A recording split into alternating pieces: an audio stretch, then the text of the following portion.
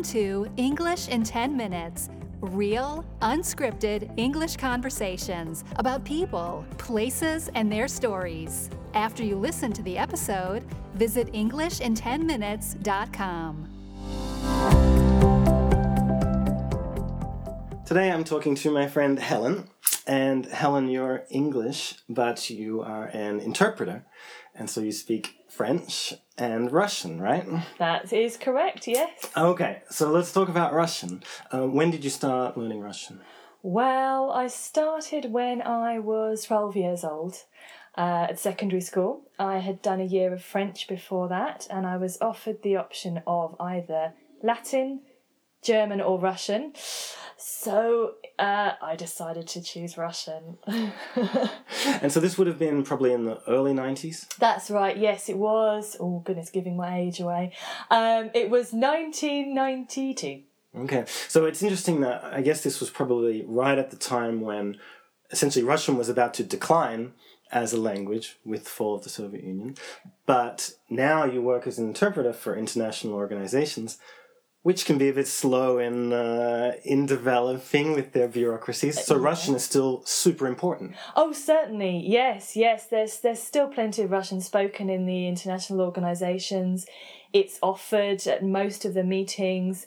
There's quite a bit of Russian spoken by not only Russian Federation, of course, but, for example, Belarus, you have the Central Asian Republics, Tajikistan, Turkmenistan, and the others, and a lot of them will use Russian in the meetings. Okay, and so obviously language teaching in high school, especially in Anglophone countries, is not very good, usually. Yeah. So you must have done a lot more beyond just your high school Russian. Well, when I started Russian, it was, as any other subject really, you do your set number of hours and then you think, oh, phew, right, I can go and do something else, maths or, I don't know, physics. But as I went on, I got more and more interested in languages in general and Russian in particular.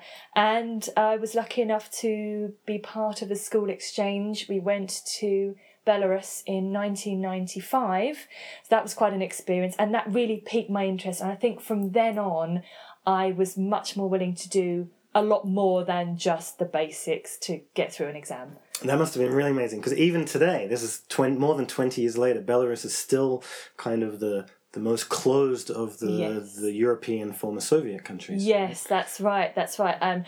I haven't been to Belarus, I have to admit, since about 1997, so I couldn't say what it's like now on a daily basis. Obviously, you hear certain things in the media, you get to know a certain bit about, a certain amount about the politics and higher levels of what's going on. But I couldn't say I know a lot about it now, but in 95 and 97, it was a completely different world. I'd never been abroad, the first country I visited was Belarus. Okay, and so what was it like?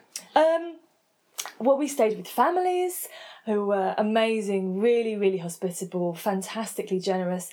We were taken around to various places in Borisov, which was the city we were staying in. We went to the theatre, we went to museums, and we also went to Minsk as part of our trip.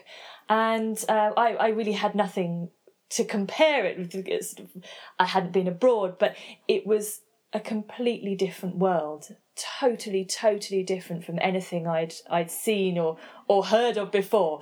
So it was utterly fascinating for me. And did you already have a decent enough level in Russian at that time to survive? No, definitely not. No, I think you only really realise your level of the language, of any language, when you go to the country and you try and use it, or you're surrounded by people who are speaking it in the street or on the bus or whatever. I realised that my level was very, very, very basic. I was lucky enough to be staying with a family, with an exchange student who had very good English. They had amazing teachers out there as well, and they seemed to be progressing a lot quicker with their English than we were with our Russian. But it was a fascinating cultural experience, and it really made me want to learn more of the language and understand more even purely because of the frustration of not actually being able to say anything at that time. So, and is the attraction for you then the sound of the language, or the structure of the language, or the culture of the people who speak it? It's cultural, and I think the sounds, and it's a challenge as well. Russian is a huge challenge. The structure is so different to French or Spanish or in German. It was the challenge that got me interested, and the challenge that kept me going. I thought, well, if I can hold a basic conversation, then that's huge brownie points for me, sort of thing. And then if I could go and deal with a certain amount of bureaucracy when I was living in Russia later on, I felt a huge achievement doing that as well. So it was the challenge and also the cultural aspects as well that were really interesting for me. Okay, so how long did you live in Russia? I lived in Russia for a year after I graduated from secondary school, and then a year after I graduated from university as well. So there was sort of 4 years between the two, but I did feel like I was building, obviously, studying at the university.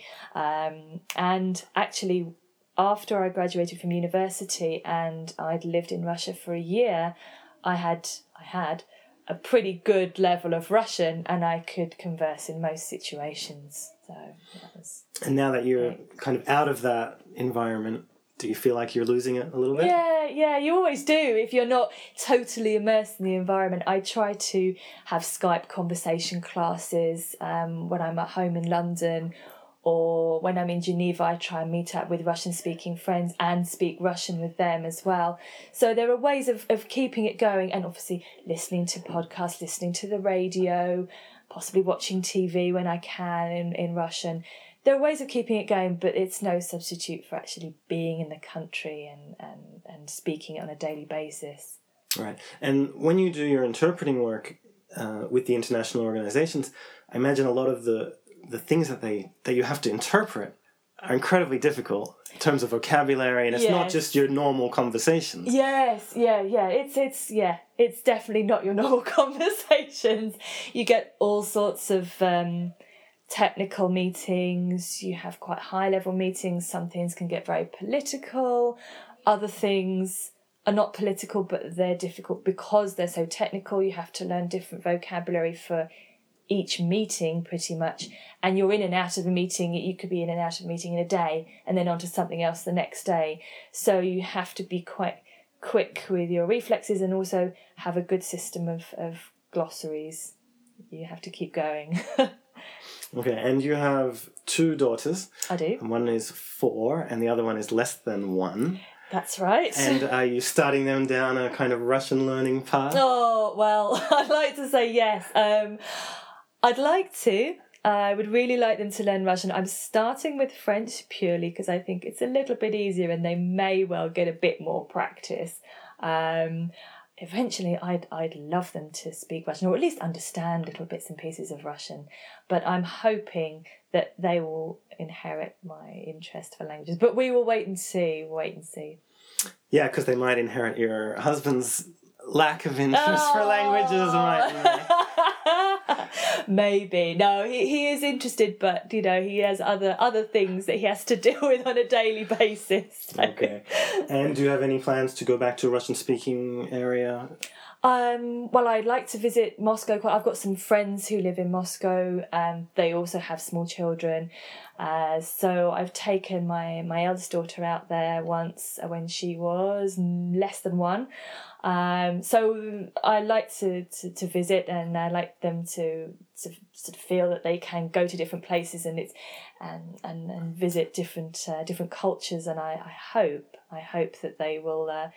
Yes, they will get an interest for the world outside of the UK, basically.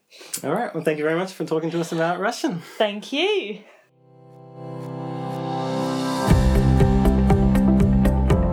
Thanks for listening to English in 10 Minutes. To download a worksheet for this episode, including the most useful vocabulary and a full transcript of the conversation, visit englishin10minutes.com.